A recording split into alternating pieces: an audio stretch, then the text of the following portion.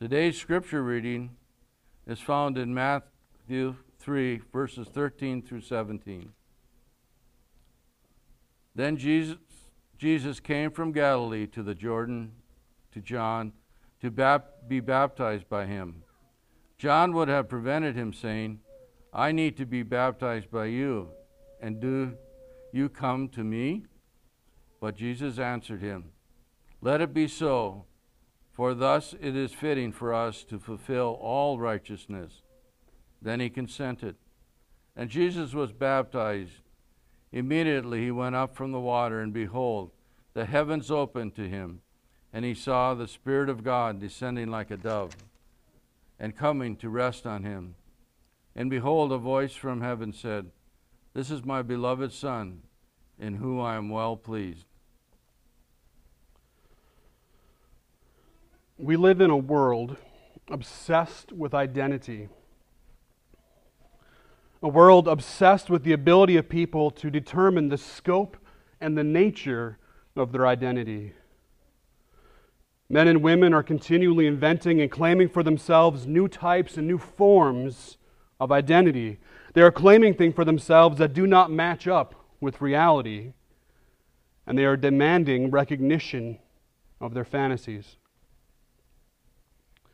Well, as much as we want to dismiss all these illusions and delusions for the madness they do represent, we need to understand the concept of taking on a new and foreign identity is central to the gospel. It's part of why this, I think, is such a devastating thing when they do this, when they wanted to claim something for themselves like this. Like so many of the most twisted and devastating idolatries of mankind, the impulse to claim an impossible identity for oneself is a perversion of something beautiful, mysterious, and divine. Well, what am I talking about? I'm talking about the wonder of the gospel reality that the eternal Creator God, in the person of the Son, chose to identify Himself with mankind. He took on human flesh. And by claiming their identity, men can have their identities found in Him. Men can have their identity bound to Christ. Well, this morning we're going to look at how Christ identified with His people by receiving the baptism of John, and how through the baptism the disciples of Christ is identified with Him and His completed work in salvation. But before we get back to our text, I invite you to join me once more in prayer.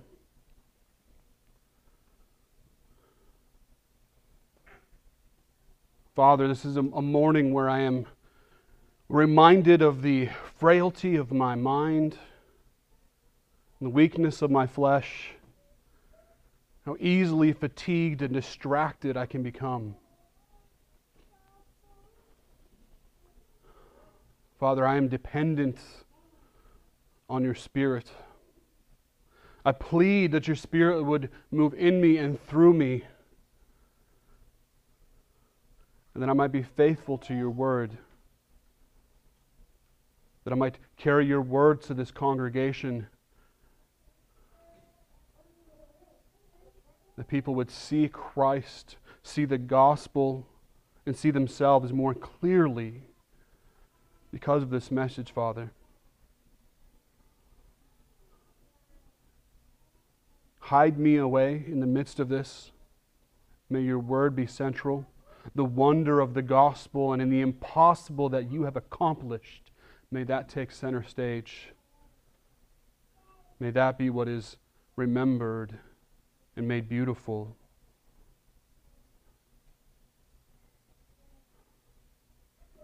Father, only because of the promises that You have made to use Your Word and to bless even the feeble offerings of Your people, only in that confidence do I stand here. May I be found faithful, and may Christ be glorified. Pray this in Christ's name. Amen. Well, Matthew tells us in our text this morning that Jesus came to John to be baptized by him. Jesus had a purpose in going to John. This was not just some happy accidental meeting that Jesus was just walking along with a group of people, a group of friends or relatives, and just happened to come up and show up to the spot where John the Baptist was preaching. Jesus, as he walked on this earth, was the very definition of intentionality. He did everything on purpose and for a reason. He had a mission on this earth. All that he did was planned according to why he was here and what he was here to accomplish. So he came to John the Baptist to be baptized. We're going to look in a little bit here about why he wanted to be baptized. But even this action fell under his greatest purpose, the very reason that Jesus came to the earth. And Jesus tells us of that in John 6:38 through 40. And there Jesus says, "For I have come down from heaven not to do my own will, but to do the will of him who sent me. And this is the will of him who sent me, that I should lose nothing of all that he has given to me, but raise it up on the last day. For this is the will of my Father, that everyone who looks on the Son and believes in him should have eternal life, and I will raise him up on the last day."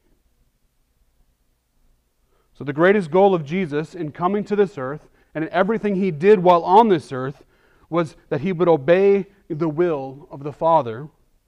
And the will of the Father was that Jesus would lose none of whom the Father had given to the Son. See, Jesus was not just some hopeful upstart. He wasn't just someone who had a grand vision in his mind about what he hoped he could accomplish, was uncertain about whether or not he could actually carry it out. He was the eternal Son of God, and he was bound and determined to obey his Father's will and to save everyone whom the Father had given to him. He came from heaven to seek and to save his people, to seek and to save the bride the Father had chosen for him. In Galatians 1:4 and 5, Paul speaks of Jesus, who gave himself for our sins to deliver us from the present evil age, according to the will of our God and Father, to whom be the glory forever. Amen. The desire to do the will of the Father is what gave Jesus the strength in his darkest hour to carry out his great sacrifice on the cross. Remember from Luke 22:42, we see Jesus weeping before God in the garden, saying, "Father, if you are willing, remove this cup from me. Nevertheless, not my will, but yours be done." Now, I do not say this to imply that Jesus was not also motivated by love. But his strongest motivation, according to his own words, was to do the will of the Father. That Jesus found his greatest joy, his greatest motivation and purpose in obeying the will of the Father. In that unity with the Father that perfect obedience maintained. And we see that when the weight of that obedience, when the knowledge of what his obedience would cost him was so great upon him that he sweat drops of blood, what gave Jesus the strength to continue was his determination to do the will of the Father. So in our passage this morning, we see Jesus coming to John with a purpose. And when we see the reaction, the response of the Father to the action of the Son, we can be certain that this too was done in obedience to the will of the Father. Well, after looking these past few weeks at the message of John the Baptist, after all the conversation and discussion we've had about what his baptism was, what it was about, and why he was offering it, does anybody see a problem with Jesus coming to John to be baptized?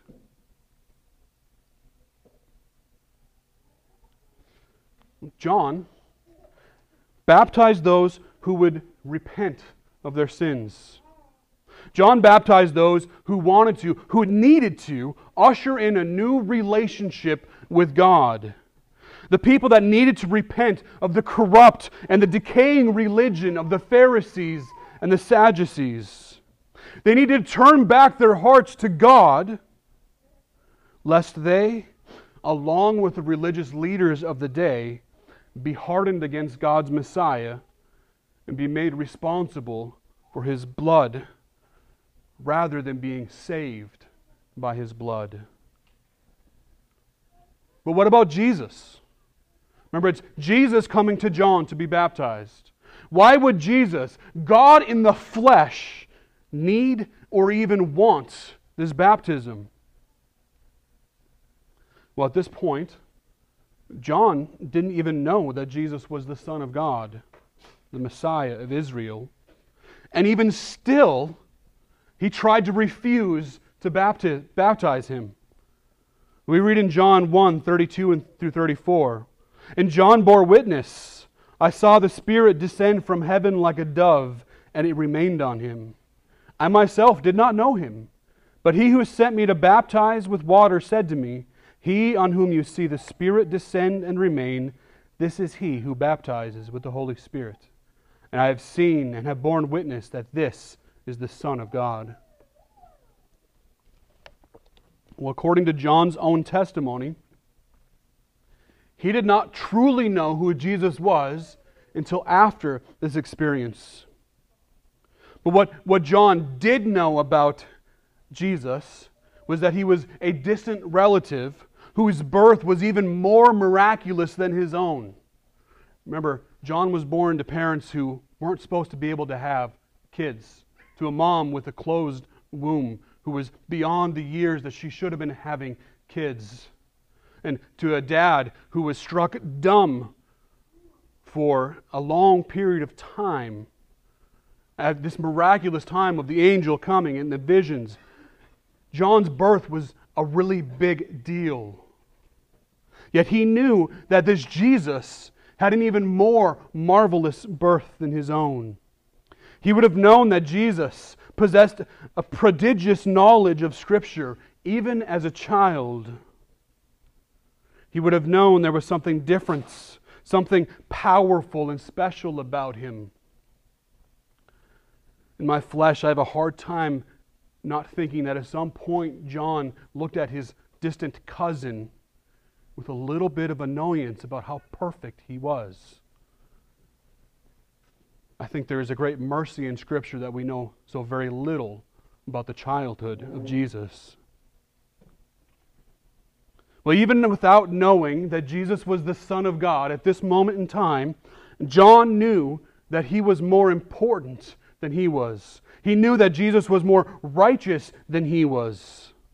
That even though John was called by God to go ahead of the one who was coming, to proclaim the arrival of the kingdom of heaven and the message of repentance, somehow John knew that he was in more need of his younger cousin's baptism than Jesus would be of his. Well, if you remember in this text, just a few verses earlier, we saw that John would not accept the hypocritical Pharisees and Sadducees when they came to him, because they were not worthy of his baptism. Because of the hardness of their hearts, they would not be turned back to God. They would not escape the judgment that was coming, because they had no interest in true repentance.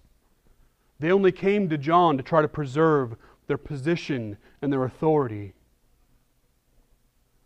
But when Jesus came to John to be baptized, again, he refused. Not because Jesus was not worthy, like the Pharisees and the Sadducees, but because John could see no reason why Jesus would need to be baptized. Jesus had no need to repent. He had no need to be made right with God. he had no need to be prepared or made ready for the kingdom of heaven. John didn't want to baptize Jesus because John was not worthy of him. And his baptism was for sinners, not for the righteous. So, back to the question at hand. Why did Jesus go to John to be baptized? Well, there are two reasons I want to look at this morning that I believe explain why it was fitting for Jesus to be baptized by John, to show how this would fulfill all righteousness. One, it was fitting for Christ to identify with His people and their need for repentance. And two, it was fitting for Christ to identify with John and to show that he would continue with the same message and fulfill the purpose of why God had sent John ahead of him with that message. So first, it was proper for John to baptize Jesus because it was the will of the Father that Jesus would lose none that He was given.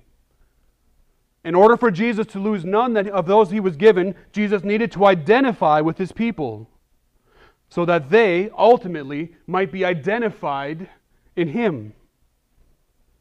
It was in this act that He, though He knew no sin and He had no need for repentance, might be made like His brothers, so that Jesus might be able to identify with those He was going to save. So Christ was baptized to identify with His people. He took the status of His people upon Himself, and like them, He was baptized by John. It was fitting for all righteousness. Here, at the beginning of His public ministry, Jesus foreshadows His ministry's ultimate culmination. As Paul wrote in 2 Corinthians 5:21, "For our sake He made Him to be sin who knew no sin, so that in Him we might become the righteousness of God." The cross would be the ultimate expression of Christ identifying with us so that we might find our identity in Him before God. And here in our text this morning, we see Jesus choosing to be identified with sinners. The only sin that Jesus would ever know would be the sin of His people that He took on Himself to pay that awful price and to bear the full weight of the righteous wrath of His Father. Well, the author of Hebrews helps us understand better this dynamic of the ministry of Jesus. Read from Hebrews 2, verses 10 through 17. There we read, "For it was fitting that He, for whom and by whom all things exist, in bringing many sons to glory, should make the founder of their salvation perfect through suffering. For He who sanctifies and those who are sanctified all have one source. That is why He is not ashamed to call them brothers, saying, 'I will tell of your name to my brothers. In the midst of the congregation I will sing your praise.' And again, 'I will put my trust in Him.' And again, 'Behold, I and the children God has given me.' Since therefore the children share in flesh and blood, He Himself likewise partook of the same things, that through death He might destroy the one who has the power of death, that is, the devil, and deliver all those through fear of death were subject to lifelong slavery. For surely it is not the angels that He helps, but He helps the offspring of Abraham. Therefore He had to be made like His brothers in every respect, so that He might become a merciful and faithful high priest in the service of God, to make propitiation for the sins of His people."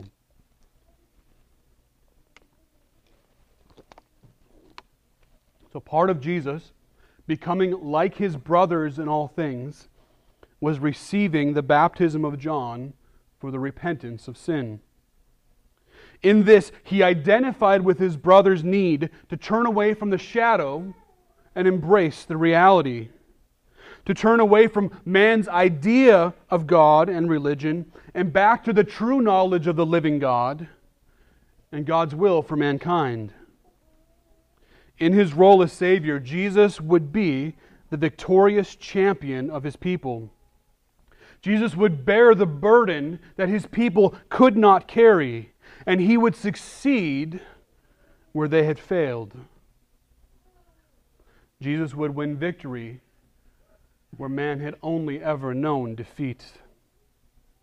Becoming one of them, Jesus was able to bear their sin for them, and he was able to endure the toll that was required. So in identifying with those who had accepted John's message, Jesus prepared for his own role to bear the weakness of his people and eventually to give his life as a ransom for many. Here at the beginning of his ministry, as at its close, Jesus was numbered among the transgressors, and he was not ashamed to call them brothers. Well, the second reason that Jesus needed to be baptized by John is that it showed his approval of John's ministry. By indicating his solidarity with John's call to repentance, in the view of the arrival of the kingdom of heaven, Jesus laid the foundation for where his own ministry, his own mission would start, where he would take off where John had left. John already told his followers of the mightier one who was to come, the one whom he was unworthy to even untie his sandals. In this act of baptizing Jesus, God would reveal to John and to everyone that Jesus was the one that John had been proclaiming about. And the testimony of John would confirm the work and the message of Christ after him. Not very long after this event, Jesus would carry on this exact message of John. Shortly after Jesus' time of temptation in the wilderness, that Clay will be preaching about next week, Jesus would hear of John having been arrested. And at that point, after John had been arrested and silenced, Matthew tells us in chapter 4:17, from that time, Jesus began to preach, saying, "Repent, for the kingdom of heaven is at hand." If you've been paying any attention over these last weeks, that message should sound very familiar. Those are the exact words of John the Baptist before him. The message of the arrival of the kingdom of heaven and the response from the people that arrival demanded would be continued. When John the prophet, sent by God to prepare the way, to make the paths straight, when he was silenced, the Messiah himself continued that all-important work of proclamation. In John 3:28 through 30, we read these words from John to his disciples. "You yourself bear me witness that I said, I am not the Christ, but I have been sent before him. The one who has the bride is the bridegroom. The friend of the bridegroom who stands and hears him rejoices greatly at the bridegroom's voice. Therefore, this joy of mine is now complete. He must increase, but I must decrease." At the baptism of Jesus from John, the time for John to decrease and for Christ to increase had come. It was sort of a changing of the guard. The one who came first was giving way to the one whom he was preparing them for. John had been faithful in the task that had been given to him, but that task was always about Jesus. It was to announce the arrival of his kingdom and to prepare the people for their long-awaited king.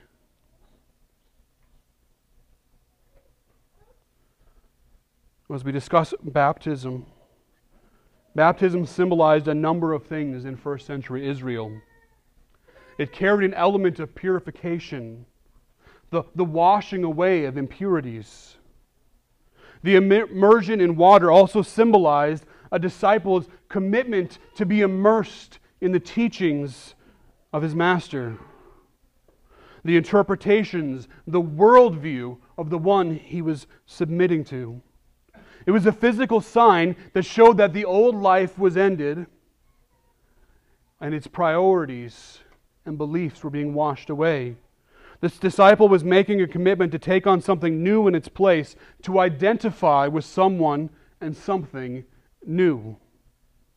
And of course, we see those elements in the baptism of John, and even in Jesus being baptized as he identified with his people. The baptism of Jesus also served as a means of foreshadowing the redemptive task that he had been put on earth to accomplish. See, up until that point, baptism had been a means of symbolizing a new beginning. Yet in Christ, it would take on a fuller meaning and become a symbol of death, burial, and resurrection. For the Christian, baptism would come to symbolize the work of God in our lives. With Christ, we have been crucified. In Christ, we have been buried. And in Christ, we have been raised again to newness of life. Baptism symbolizes our identity in Christ. Paul expounded on this reality for us in a couple of places.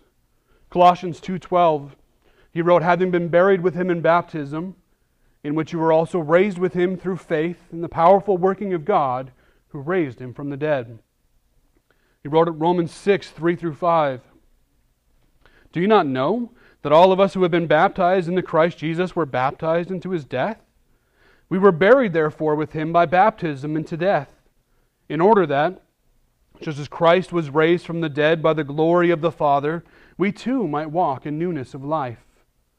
For if we have been united with him in a death like his, we shall certainly be united with him in a resurrection like his." The baptism that Christians would experience, would receive after the ascension of Jesus to the right hand of the Father, would be different than that baptism given by John.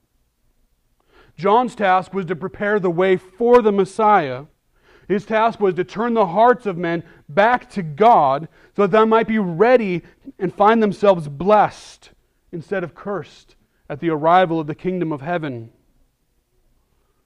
Jesus embraced that pivotal role of John, and he identified with his people by, like them, receiving that baptism.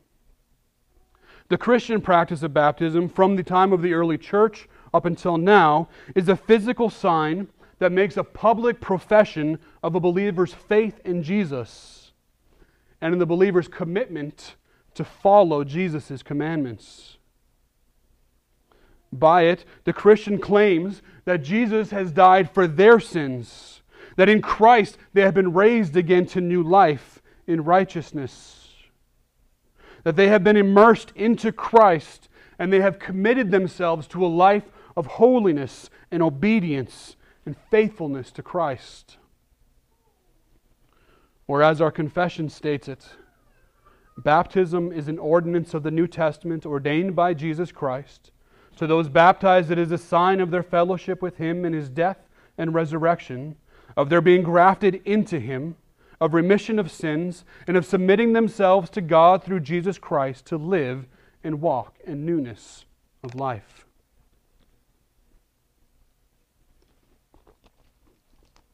Well, as John mentioned earlier in chapter 3, Jesus, the one who is greater than John, would baptize with the Spirit and with fire. The baptism of the Spirit gives life. It allows the blind to see. It allows the deaf to hear. It enables and brings about a response of faith and repentance of sin, and trusting in the perfect righteousness of Christ alone. The baptism of the Spirit bestowed on all whom the Father has given to the Son. It is the mechanism by which all of those who were given to Jesus would be saved. That He would lose not one. But the baptism of fire was a baptism of judgment. Those who rejected John's plea to repent of their man-made religion, of their self-achieved righteousness, received the baptism of fire. Because they rejected John? No. Because of their unfaithfulness, they rejected the Son of God, and together with the nation of Israel, they called for the blood of the Messiah, the Son of God, to fall upon their heads and the heads of their children. That very generation would come to understand the gravity of their error when the Son of God came in glory and power in the judgment of the nation some 40 years later. Well, I understand it might seem a little bit confusing to speak of these different baptisms, yet I think it will be helpful for us moving forward to keep track of the difference between John's baptism of water, Jesus' baptism of spirit and fire, and the ordinance of baptism that Christians celebrate even today. So I will attempt just another short summary that I think might be helpful to that end. John's baptism was a unique call on the nation of Israel to repent of its idolatry, to be made ready for the arrival of the Messiah and escape the judgment that was soon to come. Jesus' baptism speaks of the indwelling of the Holy Spirit unto salvation or the hardening unto destruction. And the Christian baptism that we still practice symbolizes the believer's entrance into the new covenant and their being united to Christ in His death, burial, and resurrection.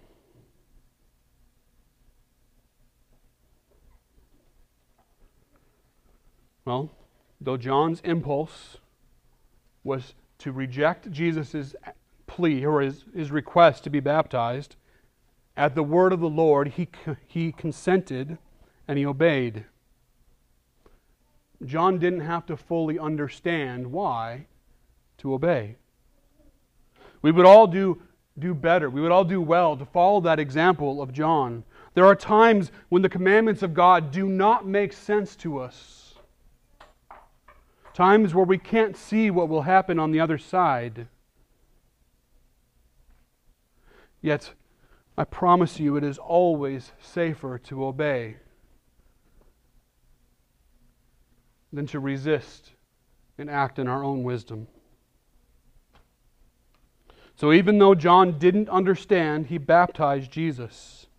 And Matthew tells us in verse 16, when Jesus was baptized, immediately he went up from the water, and behold, the heavens were opened to him, and he saw the Spirit of God descending like a dove and coming to rest on him. The descending of the Spirit of God recalls well-known messianic prophecies. In Isaiah 11:2 we read, "And the Spirit of the Lord shall rest upon him, the Spirit of wisdom and understanding, the Spirit of counsel and might, the Spirit of knowledge and the fear of the Lord."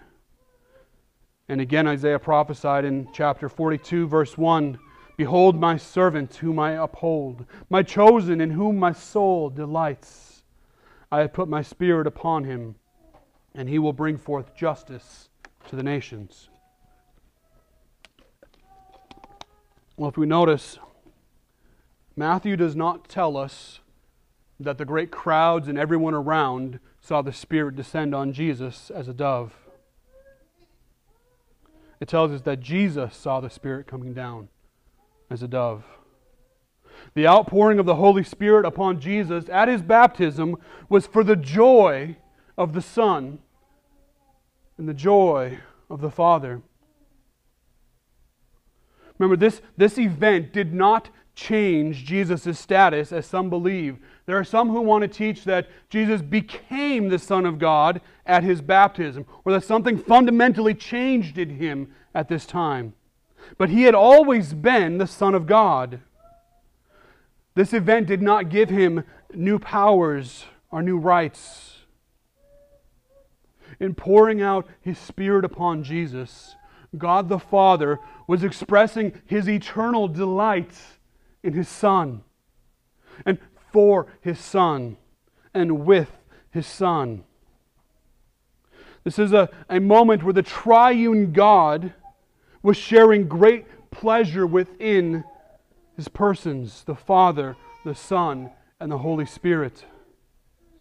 God has always been happy and satisfied in Himself with the three distinct persons of the Godhead.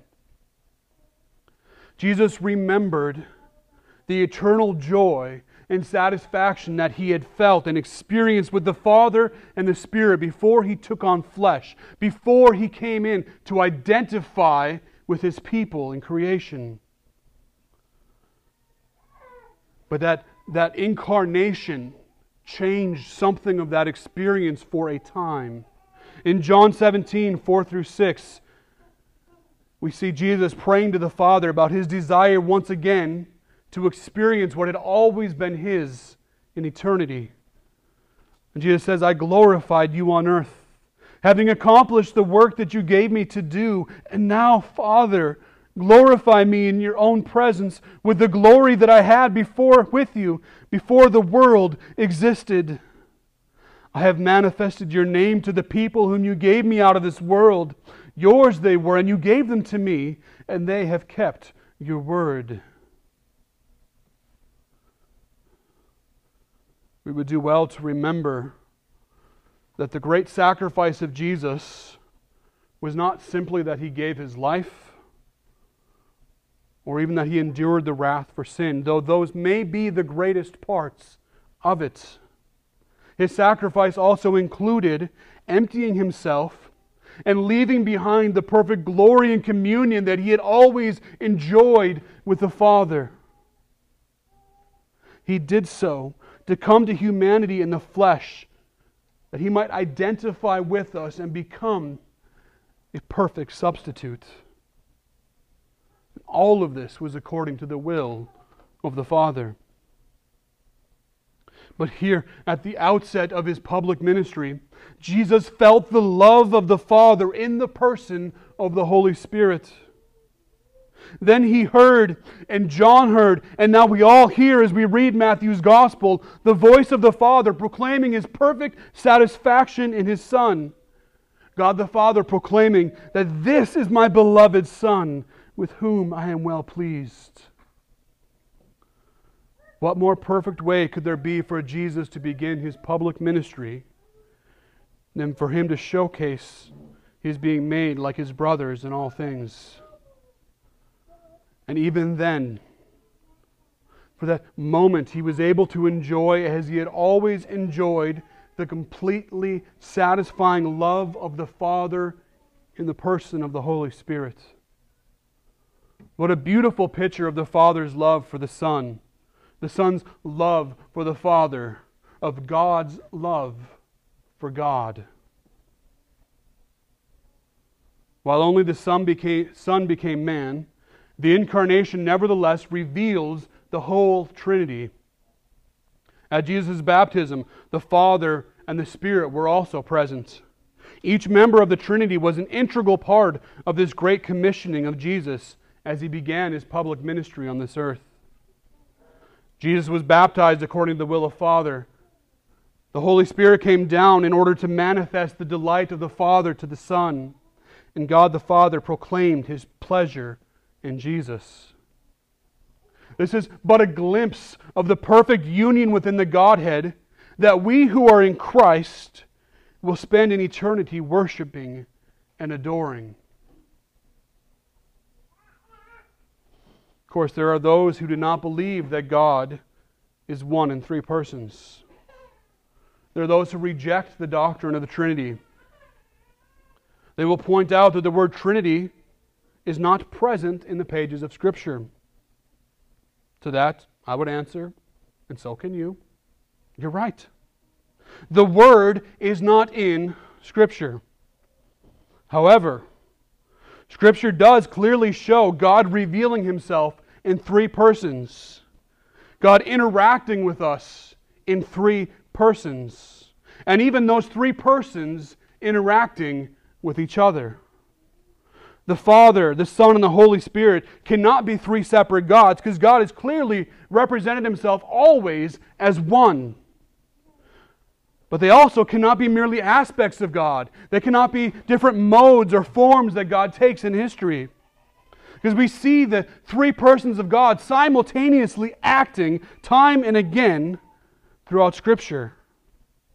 And nowhere is that interaction more clear than in the incarnation of the Son of God, in the gospel being planned, achieved, and applied to the salvation of men. Each person of the Godhead intimately active through it all.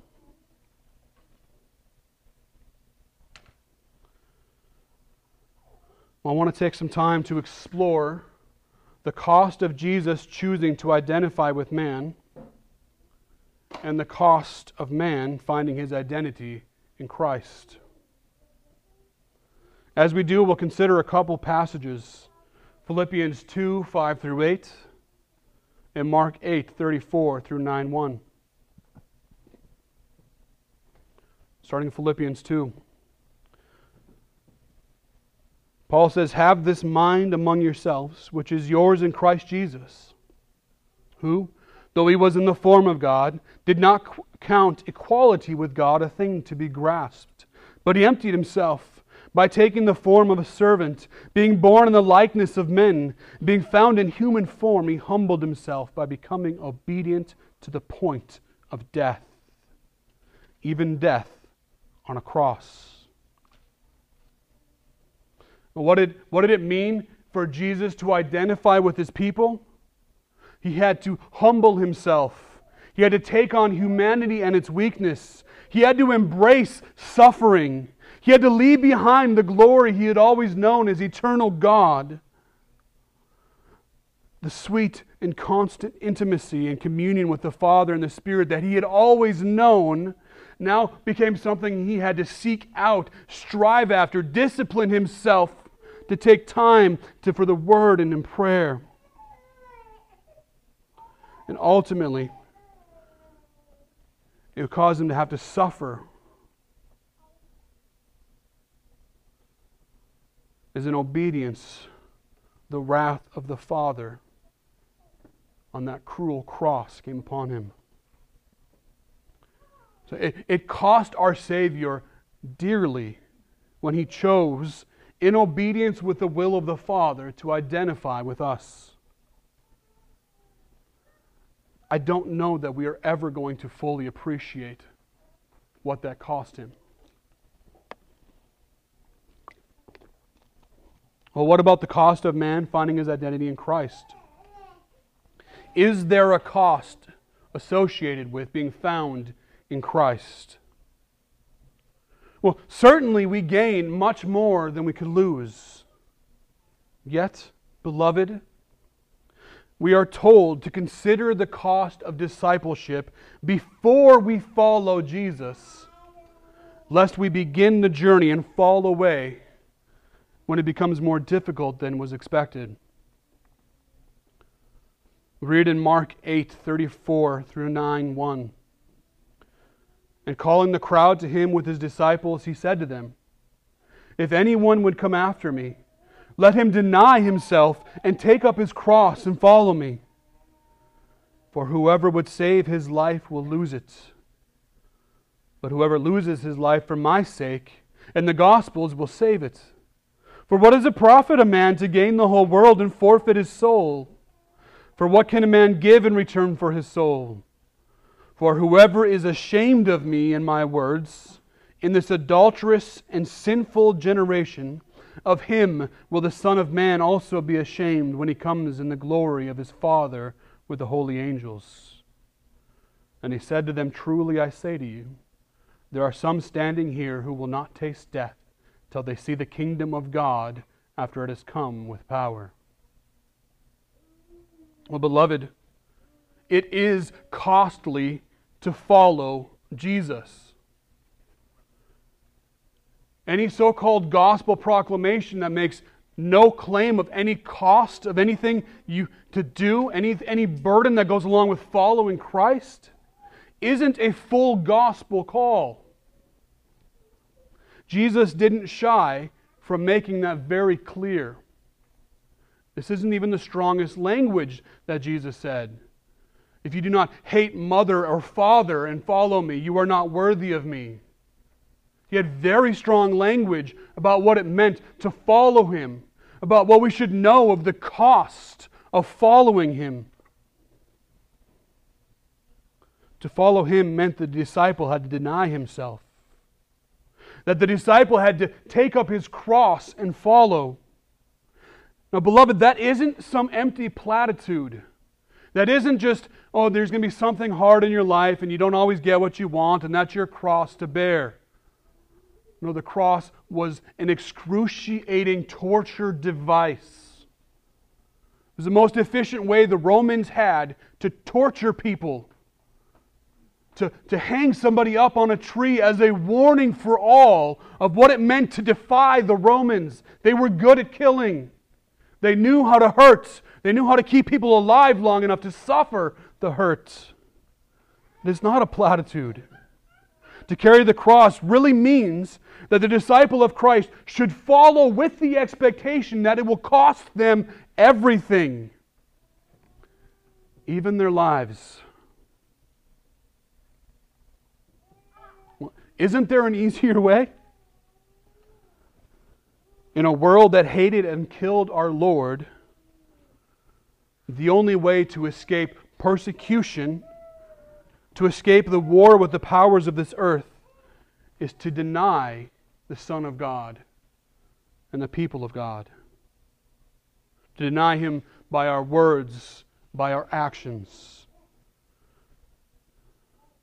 For anyone who makes a profession of allegiance to Christ, it would mean to live as though you are ashamed of Christ. To live before an unbelieving world as though you as well were unbelieving. But how did Jesus say that He would respond to those who were ashamed of Him?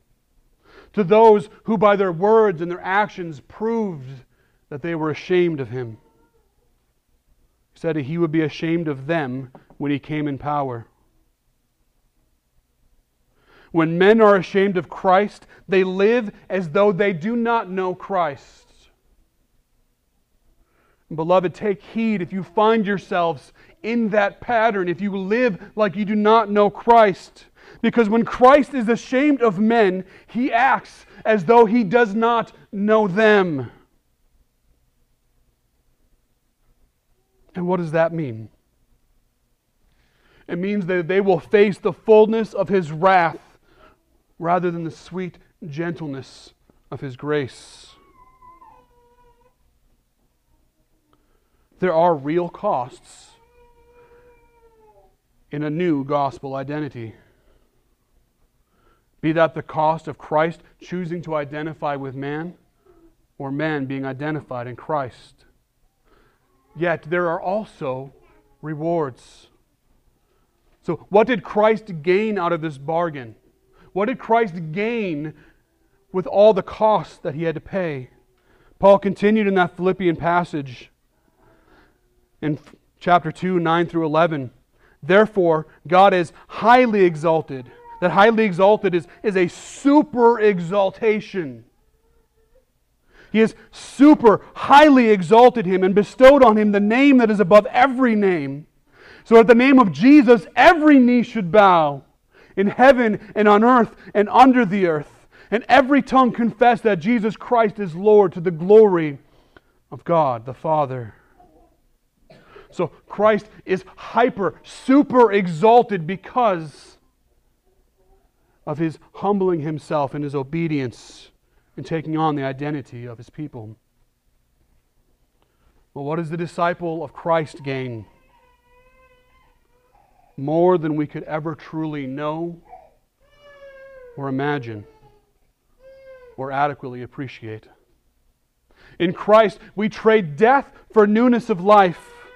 We exchange our shame for exaltation with Christ. We trade our sin for His righteousness, eternal damnation for everlasting glory, the corruption of mortality for divinity. And also as a reward, if we view this biblically, in this life we get to suffer for righteousness rather than suffering for our failures and inabilities. Beloved, if suffer we must, then doing so in faithful obedience to our Lord is so much better than suffering for your own sin and failures. The Christian's whole existence is wound up in his identity being found in Christ. All right, our whole existence is bound with our lives being hid with Christ on high.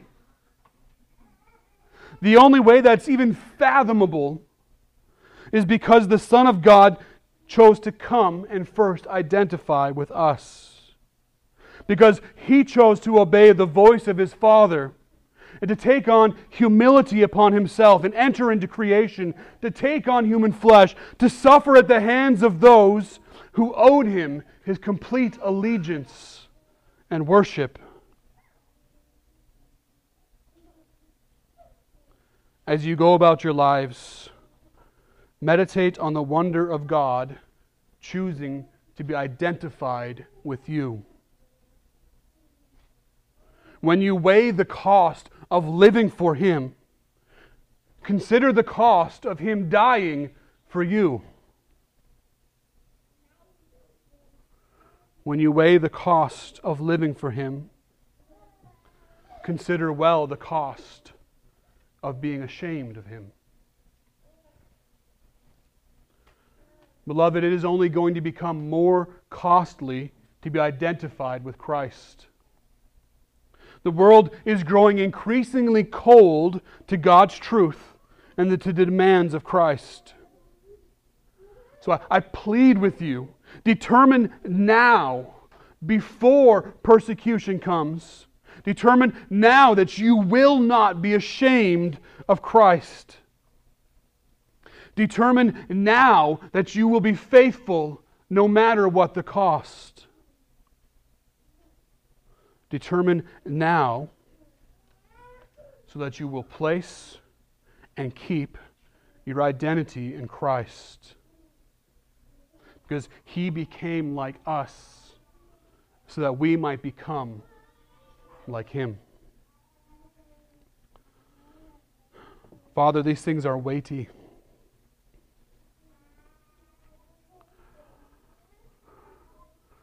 Father, let us have those words seared on our hearts and our minds.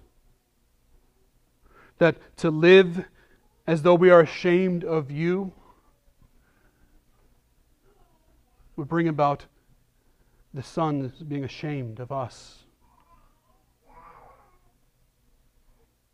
Father, let us never be ashamed of the gospel.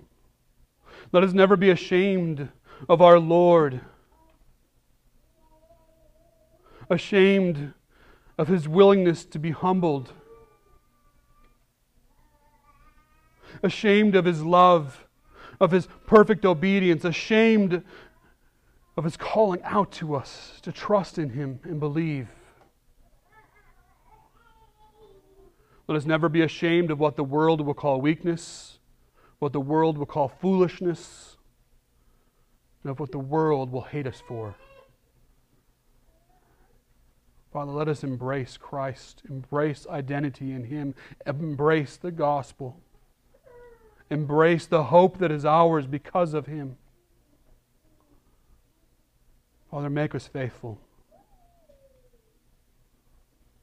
And as we are faithful to Christ, may our lives scream out a hope that is beyond the understanding of the world so that they cannot help but ask. Pray all these things in Christ's name. Amen.